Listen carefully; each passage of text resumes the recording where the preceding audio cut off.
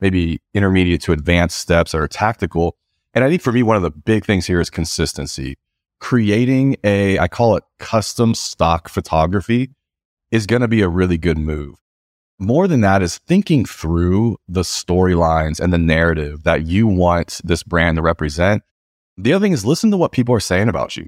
Listen to what your patients say, your team say. How you know if you're growing is that you're uncomfortable and there's a level of urgency. Tesla knows the value of that product to their customer is more than just the value of the car.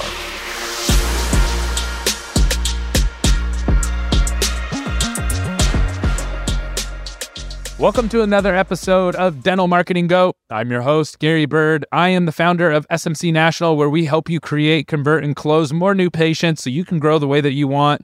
And this podcast is all about tactical help to help you grow. And we only talk with the best of the best. And today I have Mr. Joshua Scott, who's the CEO of Studio 88. And they are a marketing company in the dental world, but they're very, very particular about how they do their work. And you're going to see why. And he breaks down the three parts of scaling a brand: the visual, the verbal, and the values. And you're going to get a lot of ideas from this, and you're going to really, really enjoy it. I promise you that you probably haven't thought through your brand this way before. So make sure you stay tuned, hit that like button, subscribe, and stay buckled up because this is a fun one. All right, Josh. So tell me, let's start here. How do you scale a brand? And before we even talk about scaling a brand, what does that even mean? Like, for our audience, what does it mean to have a dental brand, and what does it mean to scale it? Yeah, that's a great question, Gary. I was kind of preparing for this, thinking like, how have we scaled our brand? Because I don't know that I kind of intentionally went block by block when we did it, but we have, and how have we helped dental practices scale their brand? And really that's taking the kind of the hearts and soul and all that's in that one practice. When you launch number 2 and 3 and then 10 and then 50, making sure that that's not lost. And so I love personal brand expert Mike Kim. If you've ever followed him, he talks about brand in 3 parts. The first being visual, the second being verbal identity, and then your third being your values identity. So I thought, let's kind of walk through all 3 of those, because oftentimes we think a brand is just visual, but really it's verbal and values as well, and how to like multiply that across multiple locations. Yeah, I really love that. I love those 3 V's. Alliteration is awesome. So it helps you remember visual, verbal, and value. I was just talking with Dee. I did a podcast with her, and she said she was on this whole thing of internal branding. And what she was referring to is the scripting. Is the person who's answering the phone saying the same thing as the treatment coordinator, is the same thing as the hygienist, as the doctor? And if not, you got to fix that. And that's how you really get a feeling inside of your office about your brand once the patient's already there. And so I love that conversation. So using that framework, how do we visually scale a brand? Or do you have to start at your values first? No, I think let's start visually, because that's what people often think of by default as your brand. And, we get logo and colors and kind of all that stuff, website design and look and feel. But I want to be super tactical. So I was trying to put, kind of thinking outside of like, okay, base, beginners, marketing, like what are some maybe intermediate to advanced steps that are tactical? And I think for me, one of the big things here is consistency. Like, it's easy to be consistent at one location. At the second, you start to see little things slip, the third, the fourth, and by the 10th, man, it's every day. You're seeing the font, looks different every time something is printed, the logo's stretched, there's different variations of it. And so consistency is going to be your key. One of the things I would encourage you to do is stop, back up, and put a brand style guide in place. You may not feel like it's necessary at location 2 and 3, but man, as soon as you can do that, just a PDF that defines, this is how we use the logo. You never stretch it. On white, you use it like this. On black, you use it like this. Here's the fonts we use. Like, you've got 2 choices, guys.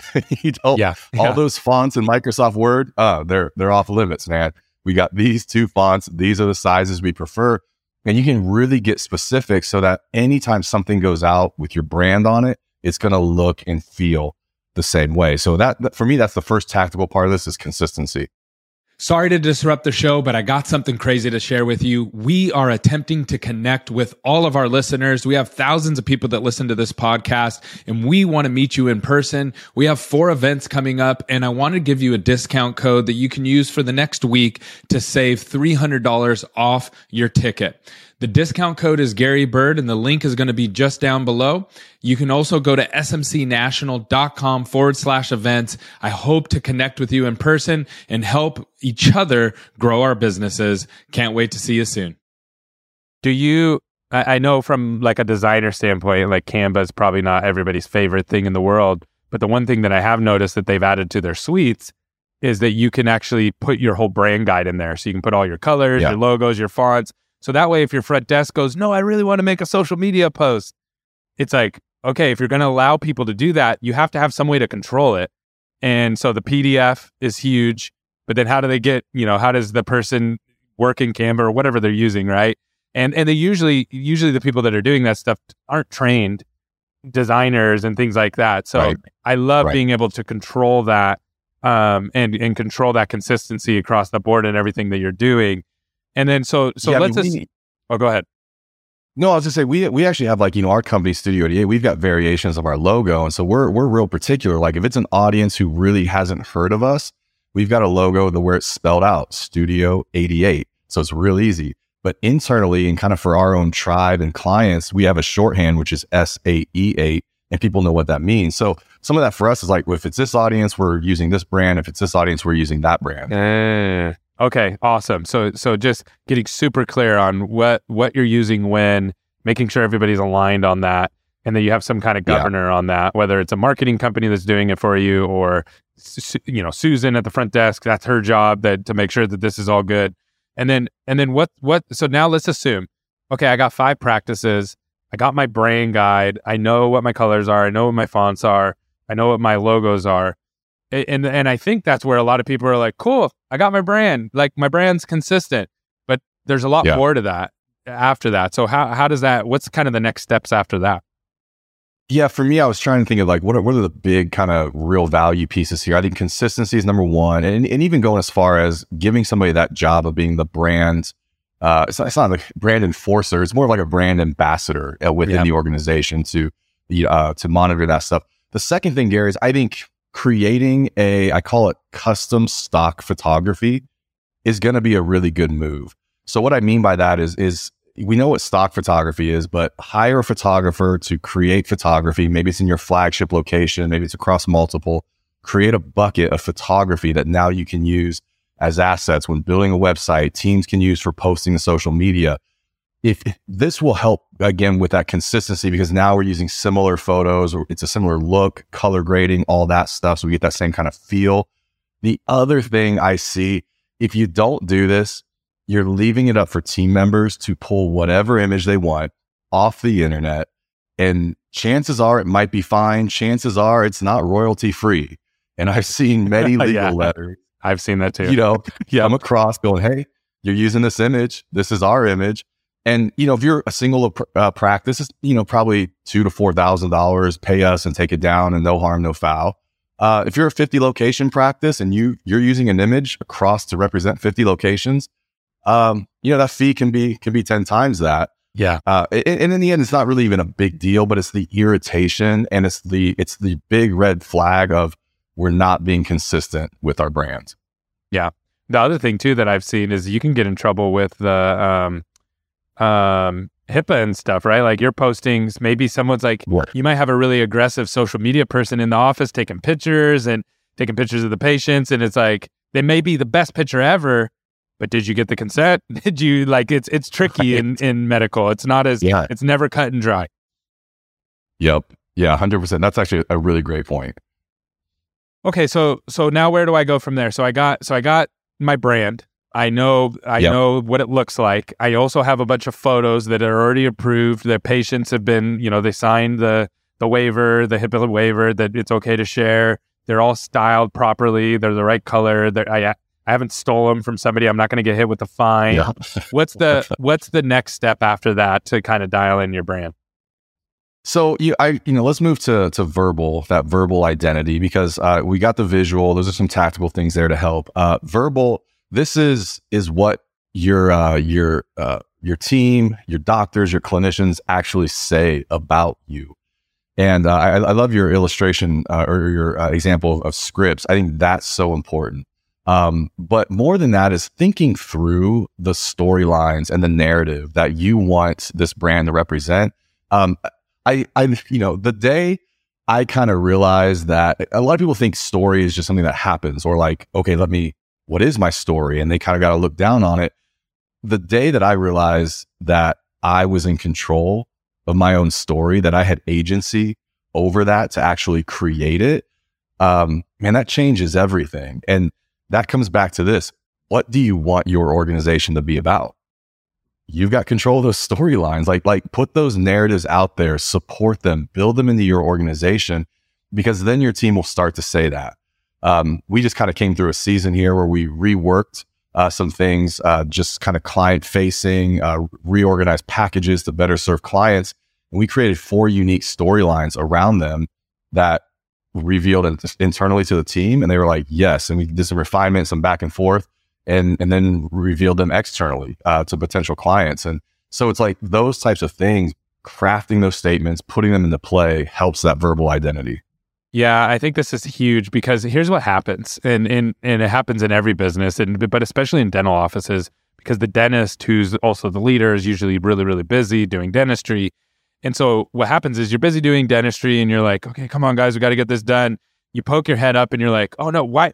We're not answering the phones. We're losing thousands of dollars every time you don't answer the phone. What are you doing, right? And then go down, do some dentistry, then poke your head up and you're like, what do you mean you just let the patient walk out? You didn't get this. We just lost thousands of dollars. And then what the story becomes, now you're not doing it on purpose, but the story becomes, this is all just about money. We're just here to make a bunch of money. And anytime we make a mistake, we're losing money. And I know that's not the real story, but that's the story that people are going to draw from those interactions that you have. And so being intentional about your story is so important. And so how would I do this? Like, how would I be intentional about my story? Obviously, I could talk to you. You guys are the experts at this, of really drawing out that story from people. But even before I talk to you guys, where do I kind of wrap my brain around what is my story? Like, we're doing dentistry. We make people smile. I know it's kind of funny. Like, everybody's always like, we're about smiles. You know what I mean? We want 10,000 smiles this year. But there's more to the story than that. How do you draw that out of somebody? I think there's kind of 2 thoughts here. One is, one is it's a process, and chances are you're not going to get it right the first time, but you got to be able to just move towards it and keep moving down that road. So creating like a tagline, I think for me is step number 1. And we've all heard that. That's kind of marketing 101, right? Like, what's your tagline? What's the hook? What's the motto, whatever. But I really think putting it in one sentence, like, what's the one sentence? What is the storyline? What's the narrative? And honestly, once you have that, for me, that lives at the top of your website, like XYZ Dental, boom, here's the storyline. And then that story gets played out then through the rest of the site. But the other kind of key here, so I mean, think about like what it is that you want and really kind of work on crafting that. Like, what do we think the story is? And don't just, oh, it's this, but I mean, really think about how to craft that in a sentence. It's got some hooks to it. It's sticky. The other thing is listen to what people are saying about you. Listen to what your patients say, your team say. Gary, I remember, it's probably about 4 years ago, we crafted this official kind of tagline of dentistry story-driven marketing agency. And because at the time, everybody was coming to us and they're like, we love how you tell stories. And it's not like it wasn't like I didn't get it, but back then I was like, yeah, we do that, but we also do marketing, you know? And so, but they kept saying that back to us. And part of it was, I'm like, that's how we're going to position ourselves. That is the storyline we're going to embrace as a marketing agency in the dental space. We are dentistry's story-driven marketing agency. I love that. Start with, we are what? Yeah. What are patients saying to you? What do the teams say, you know? Yep. I love that. Yeah. So ours, just to help people out there, we used to have a much longer one, but we call it a company Y, but it's the same idea, is that we're always growing. And it's like, okay, well, what does that mean? Well, it means that we want our team to always be growing personally and professionally. We want our clients to always be growing. And we, by default, the result of that, the company should grow, right? At least that's the idea behind it. And so And that's really important to us. And that's something like I'm always striving to like, what's the next thing? Where are we going to take that next step? And I understand that's like an entrepreneur mindset, and we work really well with those kind of dentists. And so I love that. And you can definitely get a lot of power behind that. And if you and the one thing that I've learned, you got to say it over and over and over again if you want your team. It almost, I feel stupid sometimes because I say it like every week. Like, okay, guys, we're always growing. That means you have to be growing. The other thing that we've attached to this that just popped in my brain is, what does it mean to be always growing? Like, what does that actually mean? And so we've attached 2 feelings to it. And this might be the wrong way to do it, but I would love your feedback on it. So what I said is that how you know if you're growing is that you're uncomfortable and there's a level of urgency. If you're not uncomfortable, there's no growth there, because growth is always uncomfortable. And then and because you're kind of going to that next step, you know what I mean? And then urgency, anybody can say, hey, I want to eventually someday, I want to, be able to lift, I want to be able to bench, 350 someday, right? Well, there's no urgency there. But if I said, hey, in the next 6 months, you need to be able to bench 350, all of a sudden you're like, oh man, I better change the way that I'm training and start working on that right now. So that's, we try to attach emotion to it, so that way people know if they're living that out or not. So that's something that we've done. I don't know if that's the right way or not to do it though. No, I love that. And I love what's brilliant about your guys' why or tagline, always growing, is there's layers to it instantly. And most of those layers are values. It's the foundation are all the different values. It's urgency, it's uncomfortability, it's entrepreneurship, it's personal growth, it's business stewardship of growing a business. So a lot of times that verbal, as you start to like put those things into action and go, okay, this is our voice, you realize there's values in that. And that takes us really to our third point of your values identity, and especially as you're scaling across multiple locations, multiple teams, multiple clinicians, those things you believe, those things you do, it's like, here's what we believe as a whole, here's what we do as a whole, and being able to represent that. That's a huge deal, because we all know a visual brand can get you so far. The website can look amazing, man, and it can get patients in the door.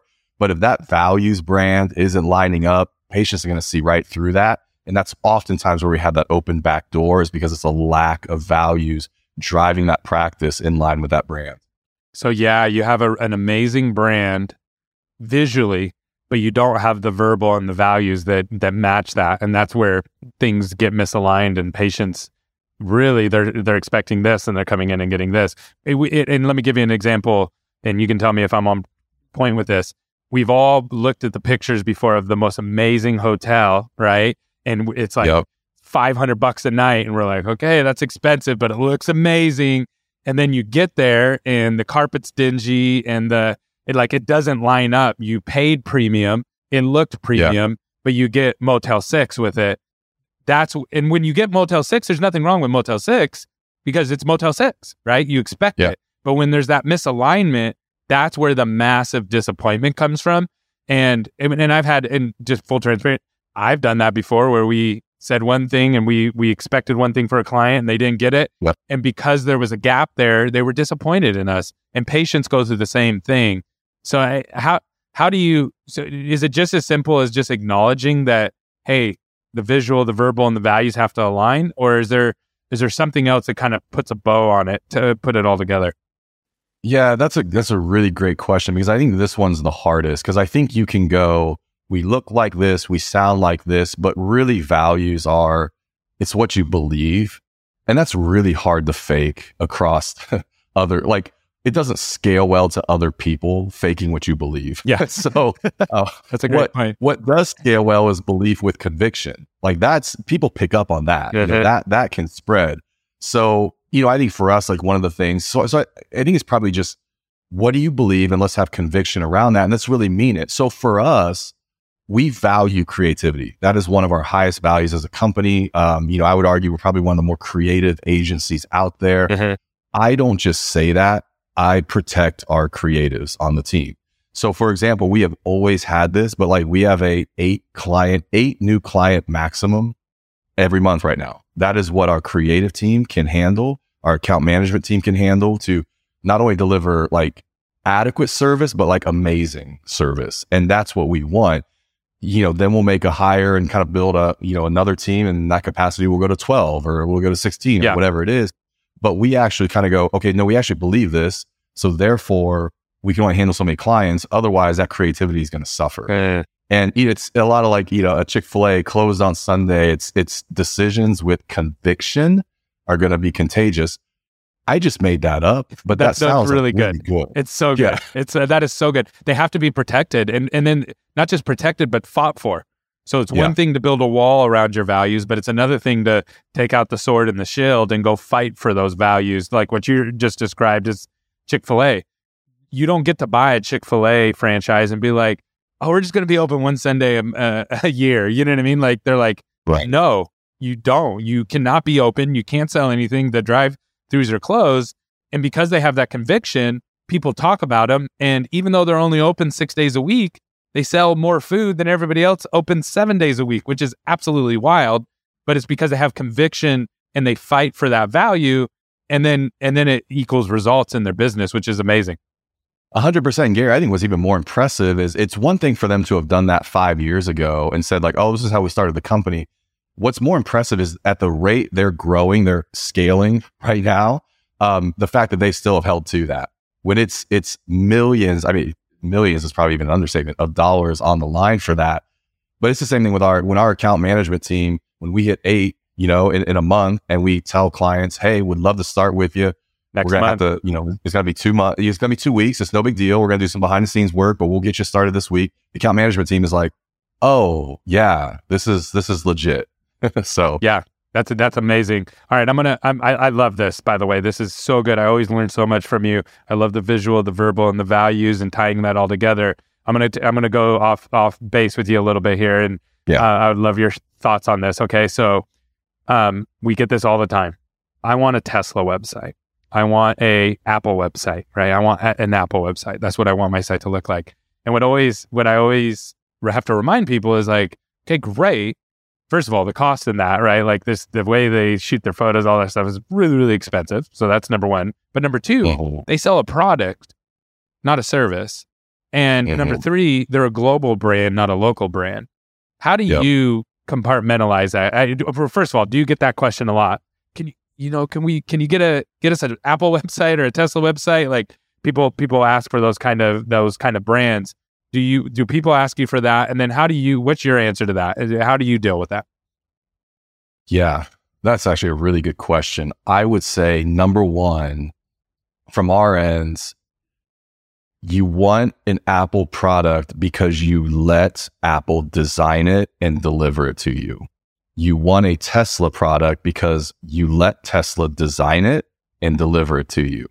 So if you want a Tesla website, but yet you want to be involved in every step of the process, those two things are at odds with each other. Let a talented designer, talented developer create, give them the license, the freedom to create, and let them bring back to you. So that's probably number one, is that type of person typically always wants to be the person with their hands in it, micromanaging. And in the end, we're far away from a Tesla site when it comes down to it. So that's number one. Number two, I would say Tesla knows the value of that product to their customer is more than just the value of the car.